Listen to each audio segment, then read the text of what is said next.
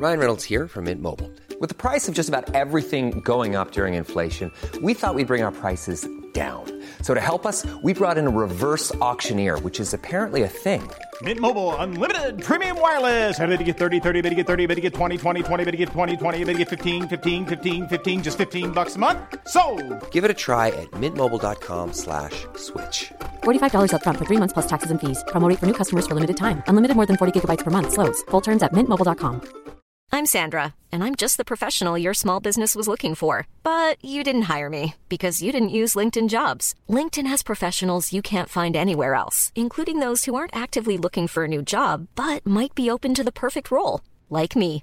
In a given month, over 70% of LinkedIn users don't visit other leading job sites. So if you're not looking on LinkedIn, you'll miss out on great candidates like Sandra. Start hiring professionals like a professional. Post your free job on linkedin.com/spoken today.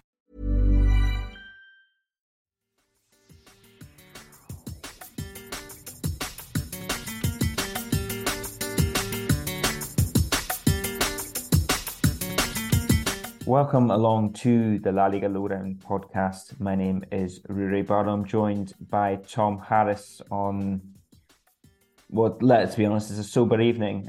Tom, I'll ask you how you're doing. I mean, you are a City fan. City have won the Premier League this weekend. That must be quite nice. Yeah, very nice. Sunburnt actually, because we were sat in the sun for the whole game. But that was, a very enjoyable day, and obviously came back to watch some football and saw a very good game actually between Real Madrid and Valencia, and the Gran Derby as well between Sevilla and Betis. But obviously there's only one place to start with the football tonight, and that is unfortunately what's happened to Vinicius Junior.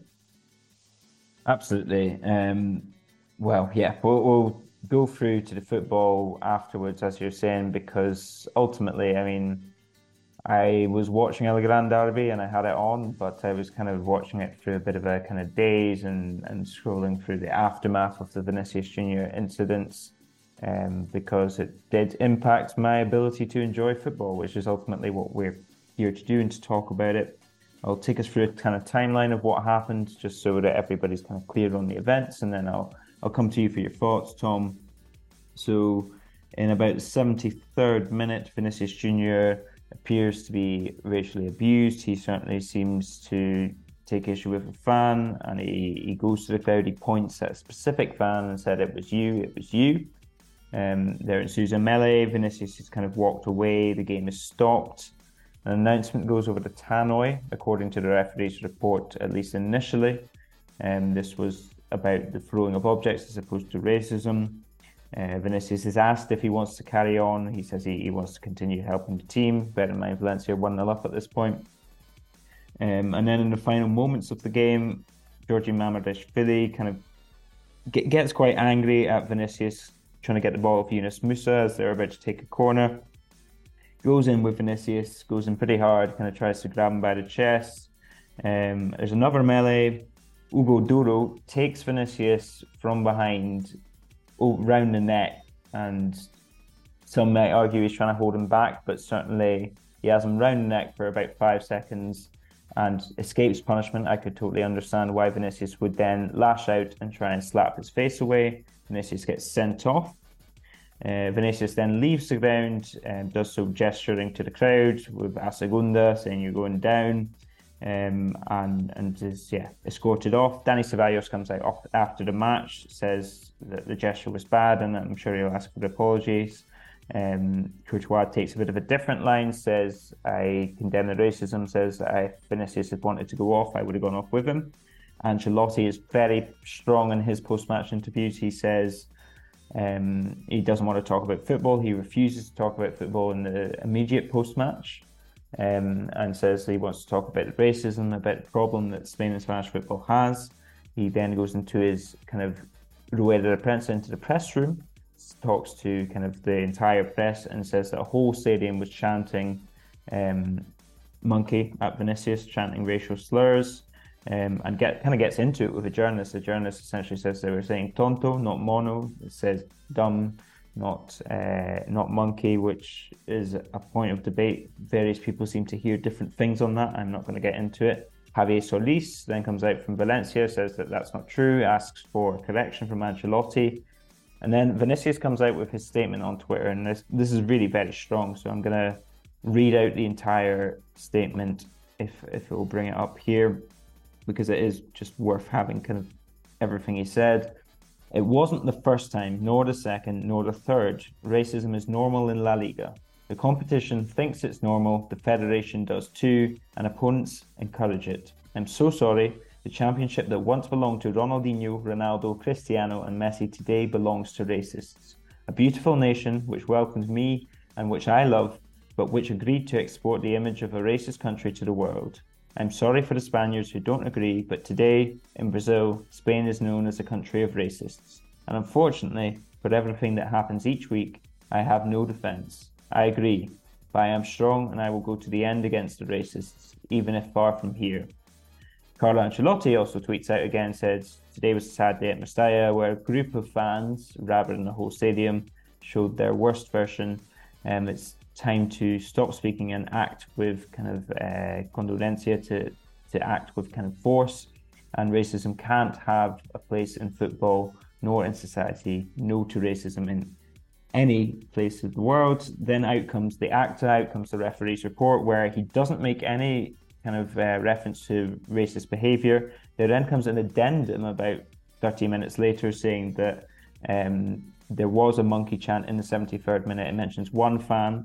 That is all it mentions. And then Javi Tebas comes out with a tweet quoting Vinicius's tweet as well, which is optically not great, it has to be said, or certainly hasn't been received that way, where he says that Vinicius should inform himself better about who holds the responsibility for punishments, about who should be taking action here, and that in two of their kind of allegations or investigations he has not shown up, which, regardless if correct or not, optically not great, as I say. And The Athletic have just recently reported that Valencia feel they've identified the two fans in question here, so that's two at least, and will look to ban them forever from the stadium. So that's where we are. Sorry for making you sit through that, Tom, but I thought it would be useful to establish a timeline so that everyone kind of knows everything that happened, rather than, because there's been a lot of misinformation, there's been a lot of kind of information that's fueled from certain sides. I don't know if you have a general comment on this, first of all, Tom, or where you want to go from that. Yeah, I mean, I think it's important that you read it out from start to finish, that everyone knows what happens objectively, because it's a mess. And, you know, the whole situation, I think, is made a mess by people talking too much about it and skirting around the actual fact of the issue, is that Vinicius Jr. was racially abused, and that shouldn't be happening. It should never be happening. And, you know, people trying to, you know, add caveats that he's a wind-up merchant, or it wasn't all of the fans in the stadium, things like that. It's irrelevant. You know, these things are happening. They've happened many, many times. I think this is the 10th time this season that Vinicius Jr. has had, you know, an incident involving him, which has been racially charged, and that is 10 times too many. So, yeah, I don't really want to overcomplicate the issue by, you know, by giving it any more kind of what it needed. It just needs to be said that this is wrong, and, you know, what La Liga are going to do about it, I'm not sure, because if anything, the problem seems to be getting worse. You know, we've had more and more instances. It feels like this is the kind of fortnightly thing now with Vinicius Jr. And yeah, I think we're going to have to look at maybe stadium bans, not just for individuals, but for everybody, because it seems to be the only way to deal with this, is to punish everyone, even if it's only the actions of a few.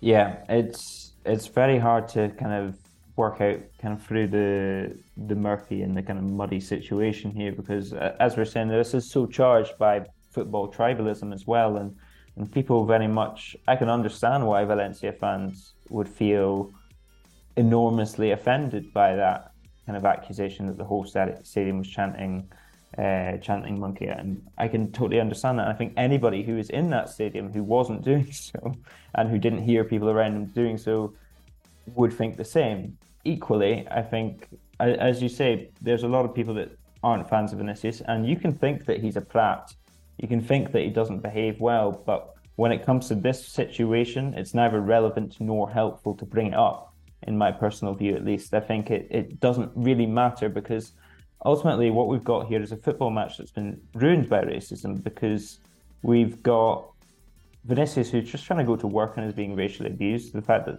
La Liga or Spain or the government, and it's important to highlight here that La Liga gather evidence and report it to the Anti-Violence Committee, which is a government body, who then decide whether to prosecute it in the local courts or not. It's important to know this is a guy going to work and he can't escape being racially abused, and we should be able to guarantee him that.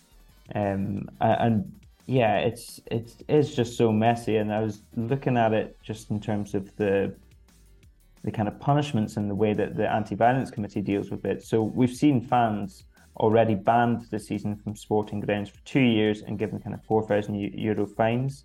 There is then a sort of higher punishment for racism in Spain. The next kind of stage of that law is between 6 months and 2 years in prison. Those who injure the dignity of people through actions that enter into humiliation, degradation, or discredit for racist motives. Sorry, that was me translating on the fly, but that is the kind of next stage of the law. Whether I don't know, I'm not an expert on the Spanish legal system, how easy it is to prove that or how easy it is to commit to that kind of level of crime, I don't quite know. But that's where we are, essentially. I don't know, you had mentioned stadium bans there. Would that be kind of your next course of action here, Tom? Yeah, just because what has already happened in La Liga hasn't had an effect and clearly isn't going to have an effect. Because obviously you just mentioned that La Liga only has certain power in terms of what it can and can't implement, but clearly statements and, tannoy announcements and people saying things in the post-match and no actual action which is going to harm more people in terms of, punish more people, that seems to me to be the only way to go, because, as we say, the way it's going at the moment, it's only getting worse. So, it's obviously a very difficult situation in terms of what La Liga can do to solve this problem, because it is a very, very messy problem. But I think you just have to look at it as simplistically as you can, and isolate the fact that this is happening too much and there needs to be, a stricter kind of enforcement of law.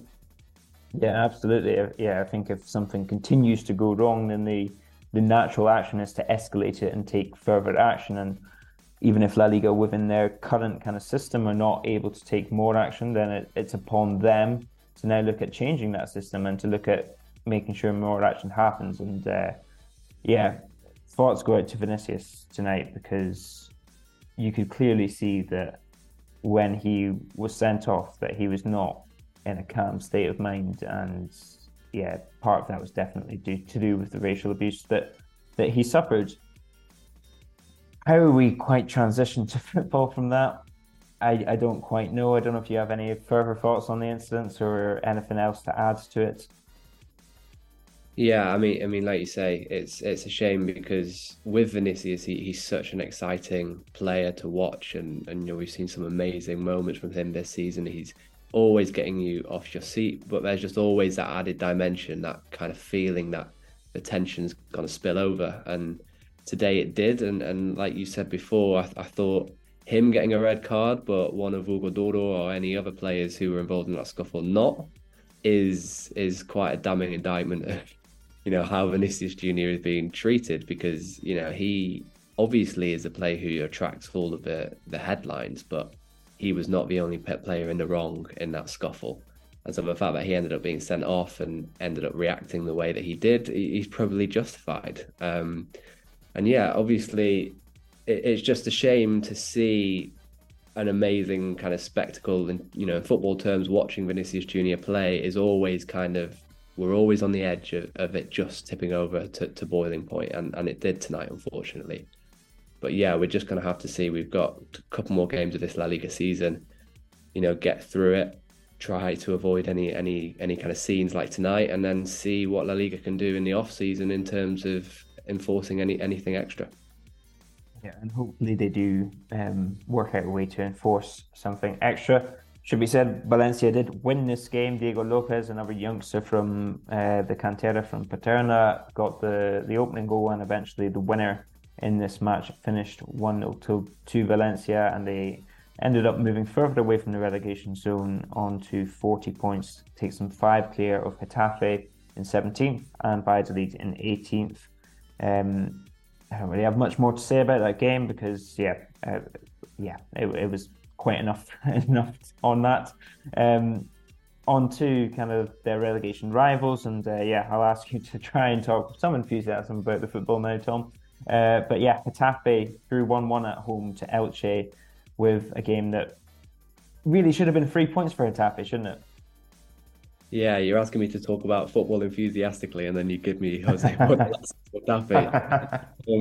It was a bit of a disappointing result in the end for Los Azulones, and they should have won this game. Elche are down and out, and they went ahead early on with a really nice finish actually from Munir.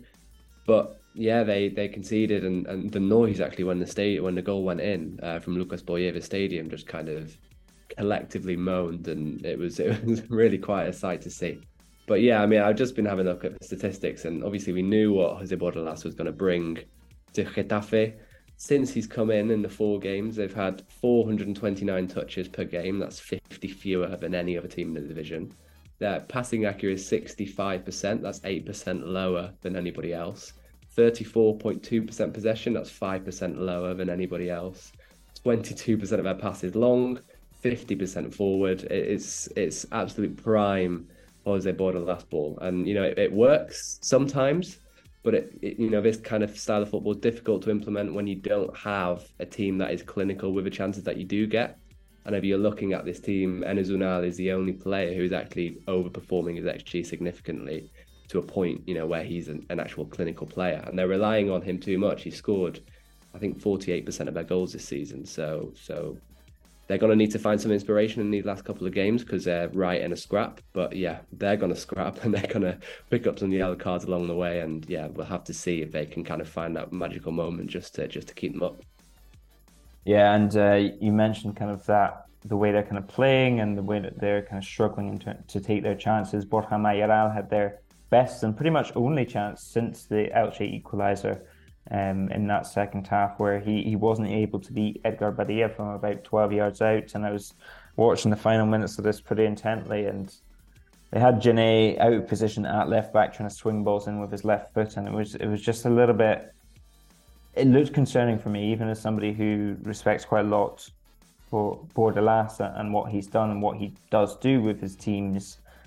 It worried me a little. But moving on from that swiftly to Almeria, who were at the opposite end of the scale because they had a thumping 3-0 victory over Real Mallorca. Vinicius Lazaro with a hat-trick here, a really good hat-trick, all first-time finishes. That moves Almeria onto 39 points, 4 points clear of the relegation zone. Tom, this was a brilliant sort of addition, or a brilliant kind of event for Almeria here. Yeah, we were always talking about their home record. That's now their 10th win at the Power Horse. So that is obviously a really important kind of bit, part of their survival bid. And they're now 4 points clear with 3 games to go. So they're just about edging towards safety. And you feel like, they've got one more game, I think, at the Power Horse, and that is against Real Valladolid. So that is absolutely huge. And, based on form, Almeria probably should be winning that game. But yeah, brilliant from Vinicius. His second goal in particular was a real thumping effort. I think Luis Suarez as well, coming into that Almeria side, has really made a big difference at the top of the pitch too. Yeah, Almeria at home certainly are a force to be reckoned with. They seem to just have a bit more belief and certainty about what they're doing. Mallorca, of course, kind of, I mean, it's an easy pun, but a little bit on the beach perhaps, having gone 4 points behind Girona, and now that looks like they're probably going to finish in mid-table without any shot at that 7th spot. And just finally, before we move on to part 2, we're going to touch briefly on Cádiz beating Valladolid 2-0. Another huge result that moves Cádiz 3 points clear, and Valladolid obviously still in the relegation zone. This was the classic relegation 6-pointer, and Cádiz relying on that home record again, come out against a Valladolid side that is really struggling there. I think it's the last 4 they've lost. Yeah, I mean, Selim Amala is a big loss for them. I think he's out for the rest of the season, and I think he does a lot in terms of bringing the midfield and the general play closer to Kyle Larin, which is where Valladolid want the ball to be. There's a bit of a lack of discipline as well. That red card for Ongla towards the end was needless. They conceded 2 penalties in this game. And like you say, that's now 5 defeats in a row, 14 goals conceded in that time. So slightly concerning, but really good result for Cadiz. The atmosphere was amazing. And, if you're listening to this podcast and you haven't seen any of the goals this weekend, have a look at Theo Bongonda's first goal in this game, because it is an absolute screamer. Theo Bongonda, who has been magnificent for Cadiz since he came in, and really kind of spiced up their attack a little bit with a bit of pace and the ability to kind of beat his man, and did so on a number of occasions against Valladolid. We shall wrap up part 1 there, and we'll get into part 2, and we'll be a little bit more breezier and brighter than we were in part 1. We promise. We've got Champions League race, Europa League race to discuss. We had Barcelona presented with the trophy on Saturday night, and a couple more results down at the bottom too. So don't go anywhere. We'll be back in just a second.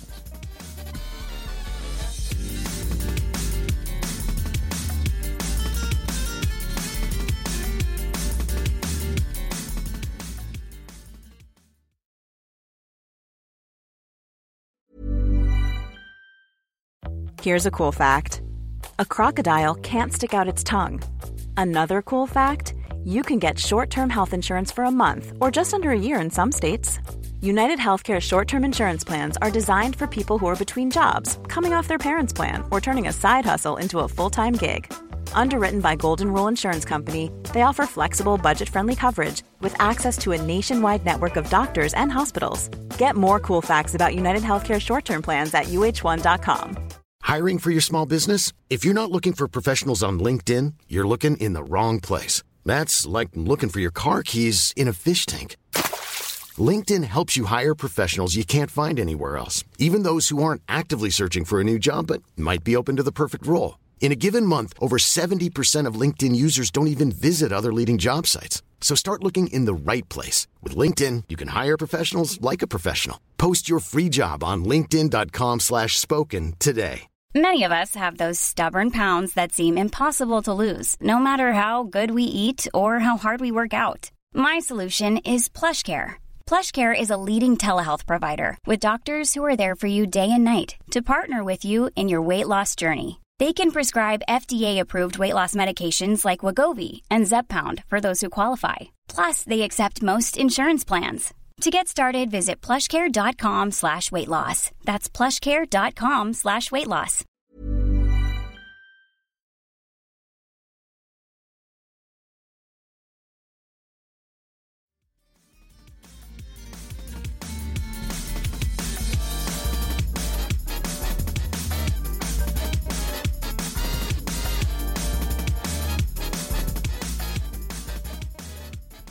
Starting in with part 2, and welcome back. It's Rudy Barlow, joined by Tom Harris. You're listening to the La Liga Lowdown podcast, and we promised you plenty of fun and a bit more brightness in the second half of the show, and we had some big results. I mean, first of all, we had Villarreal beating Girona, and as a Villarreal kind of sympathiser, shall we say, I don't know if you qualify yourself as a fan or not, Tom. You can let us in on that. But they beat Girona away from home, 94th or 5th minute, I think it was, Gerard Moreno, getting a winner at the back post, which kept alive their Champions League hopes, at least until later that evening. I don't know what you'll think on that as well, Tom. But big result for Villarreal, at least initially. Yeah, well, I did a little fist pump when Gerard Moreno scores, so whether that counts me as a fan, I'm not sure. But yeah, brilliant result. I can't really keep up with Villarreal at the moment. Either they're on a losing streak, a winning streak. They're being wasteful. They're being clinical. It's a bit all over the place. But this was massive, especially the way it was won in the dying seconds of a game. And now Villarreal have guaranteed European football for next season. Whether it will be the Champions League looks a bit difficult now with Real Sociedad's win at Barcelona. We'll talk about that later. But yeah, this was great, and Nico Jackson has been so impressive in recent weeks, and this was an unbelievable performance from him. I believe he's on now 6 goals and 2 assists in his last 5 games, so that is an unbelievable return. But both of the assists that he got in this game were just real shows of his speed, his dribbling ability, his strength, and his kind of decision making as well. And I think it's really interesting if he stays next season, because obviously he was linked with Bournemouth in the winter. He stayed, and he's definitely increased his market value in the last couple of weeks. So whether that will tempt Villarreal to get rid. They've also got Boulaïdia on loan in Italy as well. I believe he's on 15 goals and 6 assists at Salernitana. So they have some options up front, Villarreal, and it'll be very interesting to see what they do and if they can get Gerard Moreno to stay fit and play with one of those two up front. Yeah, it's been a bit of a season of what-ifs for me for Villarreal, and if Gerard Moreno had been fit, I dare say that they would probably be in fourth place, or at least very much fighting for it in those final match days. Girona, David Lopez got the goal for them. Nico Jackson, as you said, assisted both Moreno's goal and Yeremy Pino's opener. For Girona, it was a bit of a damaging defeat, but not disastrous. They lose the 7th spot to Athletic Club, who we'll come on to later, but they're still just 2 points behind with 3 games to go. So still European football in play for Girona. Moving on to Real Sociedad, who did, for me at least, seem to end Villarreal's hopes of the Champions League, though, because they got an excellent 2-1 win away from home at Camp Nou. Alexander Sørloth kind of put the icing on the cake for them. That made it 2-0 after Mikel Merino had opened the scoring early on in that game. Barcelona, who had been celebrating all week by their own admission, didn't look too clever when Jules Koundé kind of dawdled on the ball and gave the ball away to Sørloth for the opening goal. But this was a very good La Real performance. Lewandowski got kind of pulled one back late, but La Real were good for their win. It moves them 5 points clear again after that kind of Girona win for Villarreal. And with just 3 games to go, for me, it looks like it's all over, Tom. Yeah, I think so. I mean, Real Sociedad have been excellent this season, and we were saying that Barcelona were partying during the week, but they still have only conceded 2 goals at Camp Nou all season. One of them a penalty, one of them an own goal. So for Real Sociedad to go and score 2 themselves in one game is pretty impressive. Obviously, that's a big dent on ter Stegen's record chasing clean sheet tally. But yeah, really impressive from Mikel Merino. Again, I feel like he's kind of flown under the radar this season in terms of how good he's been. He's really high up in the list for kind of tackles, interceptions, passes. He's on 9 assists, which I believe is as many as Vinicius Junior this season. So he's obviously doing very well in the creative department as well. But yeah, I think just looking at the fixtures and at the form, Real Sociedad have Almeria at home, Atletico Madrid away. They should be beating Almeria away from home. We were talking about their home record, but away they've not been too clever, and that will probably seal the deal for them. And that'll be really exciting to see them in the Champions League because they play some great football. They've got some really exciting players, and I think they could make a good go of it. And Real Sociedad probably do deserve this Champions League spot after kind of 3-4 years of consistency. Villarreal, incidentally, I forgot to mention it, but 60 points takes them past either of the totals that they secured under Unai Emery in the last 2 seasons, which is an interesting aside. I'm sure we'll delve into the difference between Emery and Setien in the off season or the end of the season. But Real Sociedad, it was did feel a bit of a kind of a moment when, for that second goal, Martin Zubimendi, who's been linked with Barcelona, certainly from Barcelona's side of things, as the kind of Busquets replacement and as the person that is meant to take over the duties, or certainly Xavi's preferred option.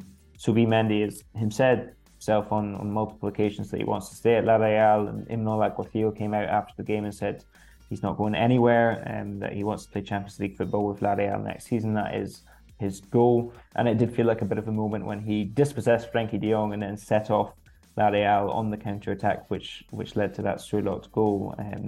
So yeah, Zubimendi playing very well and showing Barcelona just what they're going to miss out on, as long as they stay true to their word. But fantastic for La Real. We did have the Grand Derby, as they call it, as some of the marketing team call it at least. Betis 0-0 with Sevilla. Juan Miranda sent off for a late horror challenge on Jesus Navas, who had stud marks and blood kind of down his leg. It really was, that gave it the El Gran Derby feel, but it wasn't a thriller that will live long in the memory, was it, Tom?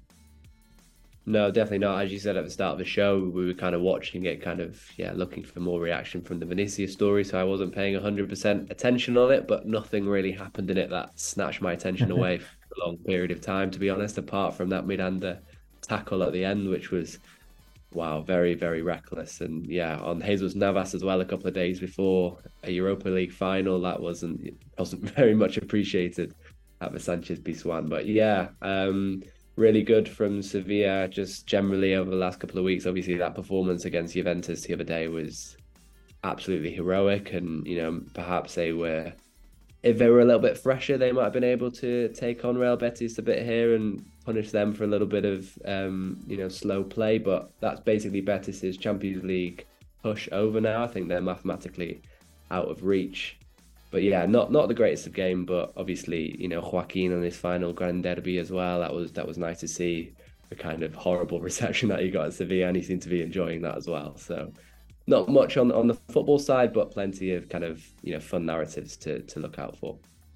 Yeah, the characters were out in force. I think Sevilla maybe narrowly have the better chances. I mean, Lamela put one wide that he probably should have scored, but Betis had a spell too, but nothing really to get the kind of heart rate racing, so to speak. Keep Sevilla in with a shout of that Conference League spot in 7th place. I mean, they're just 2 points behind Athletic Club, who did finally win a game after I think it was 3 of their last 4 they'd lost in.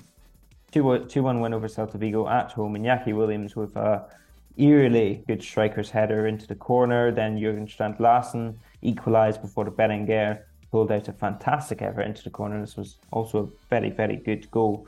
Athletic Club back on track, and if they make European football, I think they'll feel that in a tricky season they kind of come out with what they wanted. Yeah, for sure. I mean, like you say, it has been a bit of a stuttering run for Athletic Club, but that was a big result, especially considering Betis and Sevilla dropped points. Girona obviously lost as well. Osasuna lost, so it was a really good weekend for them in terms of sealing that 7th place if they can get over the line. I mean, yeah, it was quite a good performance as well. I mean, Berenguer, he hadn't scored since September, since he scored a 4-1 win away at Elche. I believe that was his 29th shot that he'd taken. Finally got his goal, so that was a nice subplot to follow. But yeah, really, really good performance from Athletic Club, and you'd have to say they're probably in the driving seat now for the last couple of games. Yeah, Berenguer gave a large roar at the end of that. You could tell him kind of expelling some frustration. And I don't know if some fans might recall that last season he was one of their kind of better goal scorers, their goal threats, and he came up with quite a few good assists as well. So that's been another factor that's hurt them in this quest for a goal scorer that seems never ending. And while they don't have one, 7th place probably isn't too bad to demand from Valverde or too bad an objective.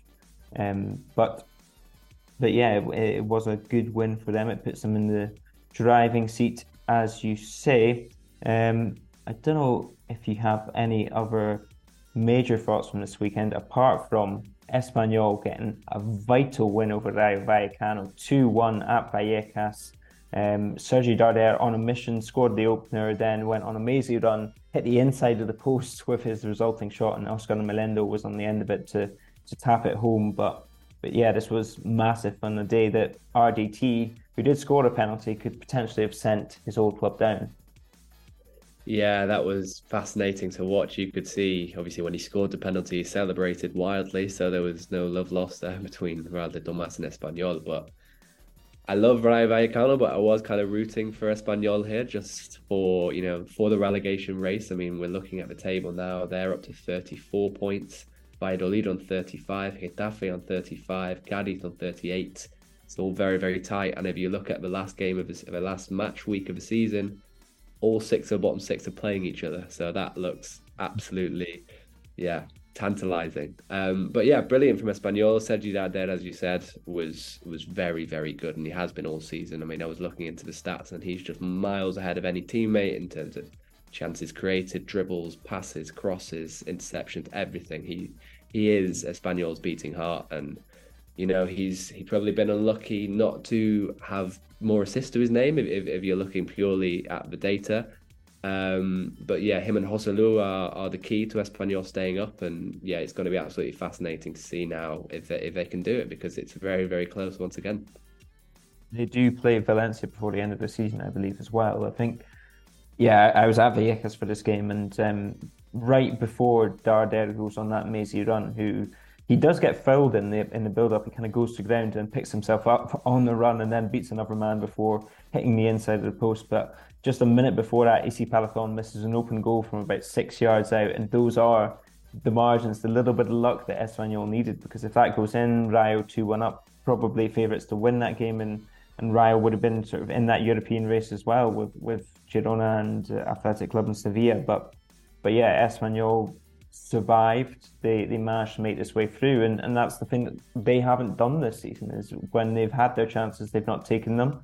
They did today, and although say that a late Javi Puado missed, which certainly got a few people worried that the same thing might be happening to them again. But yeah, they haven't taken their chances, and then when they have got those leads, they've tended to throw them away with kind of silly mistakes. And this game as well, they did give away a penalty for the handball, but ultimately managed to just about outlast Rayo. And yeah, huge 3 points, which keeps them in it, because I think if they had lost that, it would have looked very, very difficult for them. And just finally wrapping up, Atletico Madrid were the drama-free team of the week compared to everyone else. 3-0 win at home to Osasuna. Yannick Carrasco Saniguez, who got man of the match as well, I believe, and Angel Correa with a late third for Atleti. It moves them back into second, which I'm sure Los Colchoneros will be delighted by. I think they feel that they probably deserve it for this second half of the season. And Osasuna stay 10th. They are 3 points off Athletic in that 7th place and conference spot. Any quick thoughts on that one? Anything that really tickled your fancy? Yeah, just something that Mark Clark said on Twitter. La Liga's very own Mark Clark. We know he's very good at picking out these stats. And yeah, so Atletico Madrid are now qualified for the Champions League officially. That's 11 consecutive seasons in the Champions League, all of them under Diego Simeone. And the club had only played 8 seasons in Champions League history before he arrived. So that is a very, very nice kind of indication of where Diego Simeone has taken this football club. And yeah, really nice to see. I enjoyed Angel Correa getting on the score sheet today, just because I think he's had to bide his time a little bit this season. I think he's one of the most talented players in that squad, but he's just not been able to get that kind of consistent run of games with all the talented players ahead of him. And it was nice to see him finish off well. So yeah, quite uncomplicated from Atletico Madrid. Slightly disappointing at Osasuna. I think they're one of kind of 2 or 3 sides that have kind of petered off towards the end of the season, but they've had a great campaign, and if they can just kind of keep in touch with that 7th place, maybe nick it on the final day, that would be a really, really nice way to cap off their season. Yeah, certainly will be interesting. I think Atleti play Espanyol midweek, which is obviously a big tie for both teams. Atleti will be looking for that 2nd spot. Betis take on Getafe, that's another big one at the bottom. Villarreal, Cádiz, Elche have Sevilla, Valladolid, Barcelona, Real Sociedad, Almeria, Celta Vigo, Girona, Mallorca, Valencia, and Osasuna Athletic is one of the more entertaining ties on Thursday night. We go again on Tuesday, Wednesday, Thursday. We have La Liga fixtures because this league does not rest. To take us out on a positive note after a hard and somber day in which, a lot of football fans perhaps felt a little less likely to be watching football again coming hours or coming days. Did you have a positive moment of the week for us, Tom? Yeah, there was a couple. I mean, I think Bongonda's goal was unbelievable. Just, I love a goal that kind of cannons in off the underside of a crossbar, and that is one of the best examples of it, I think, in recent memory. But I'd probably say that Villarreal breakaway goal, it was just such a really nicely manufactured goal. Nico Jackson, as we said, did such a good job. And for Gerard Moreno, of all people, really, to be on the end of it and tapping it in and keeping Villarreal's Champions League hopes alive, I think that was a really nice moment to cap off Saturday. I would directly contrast you with going for La Real's win at Camp Nou, which came, I think, for the first time in, I want to say, 40-something years. I forget the exact stat now, but the last time that they did beat Barcelona at Camp Nou, they also gave a guard of honour to the league champions and did it again this time. And this time it was hugely important for La Real, and looks as if between 2 victories, one against Real Madrid and one against Barcelona, they're probably going to wrap up a deserved 4th place spot. So credit to La Real. Thank you very much for your company this evening, Tom. Thanks very much for having me. Very much enjoyed speaking about the football towards the end there. And like you say, we've got 2 more weeks of very, very interesting, relegation battles and European kind of ladders to scale. So it should be really interesting. We shall be back on Friday morning with a fresh podcast and hopefully a much cheerier one at that.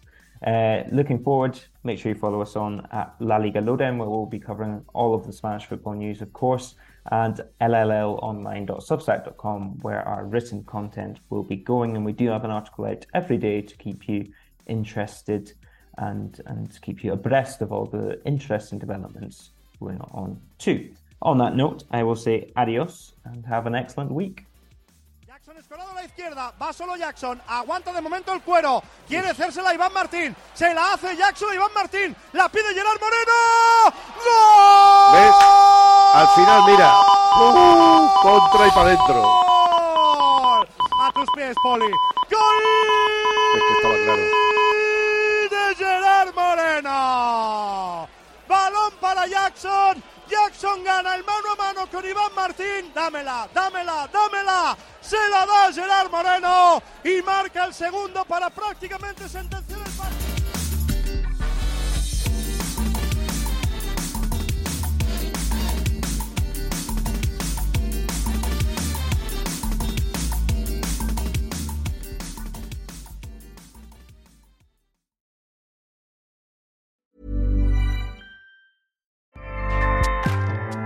Acast powers the world's best podcasts. Here's a show that we recommend. The Real Housewives is a guilty pleasure for most, but if you're looking to not feel guilty about that pleasure, tune in to Everything Iconic with me, Danny Pellegrino, where I break down all the messy moments and behind-the-scenes antics of Bravo's popular franchise. And on Everything Iconic, I also interview celebrity guests like Kelly Ripa, Keke Palmer, Drew Barrymore, Cameron Diaz, and more about their guilty pleasures, their past work, and so much more. So if you're pop culture obsessed and find yourself watching way too much reality TV like me, tune in to Everything Iconic with Danny Pellegrino, wherever you listen to podcasts. Acast helps creators launch, grow, and monetize their podcasts everywhere. Acast.com.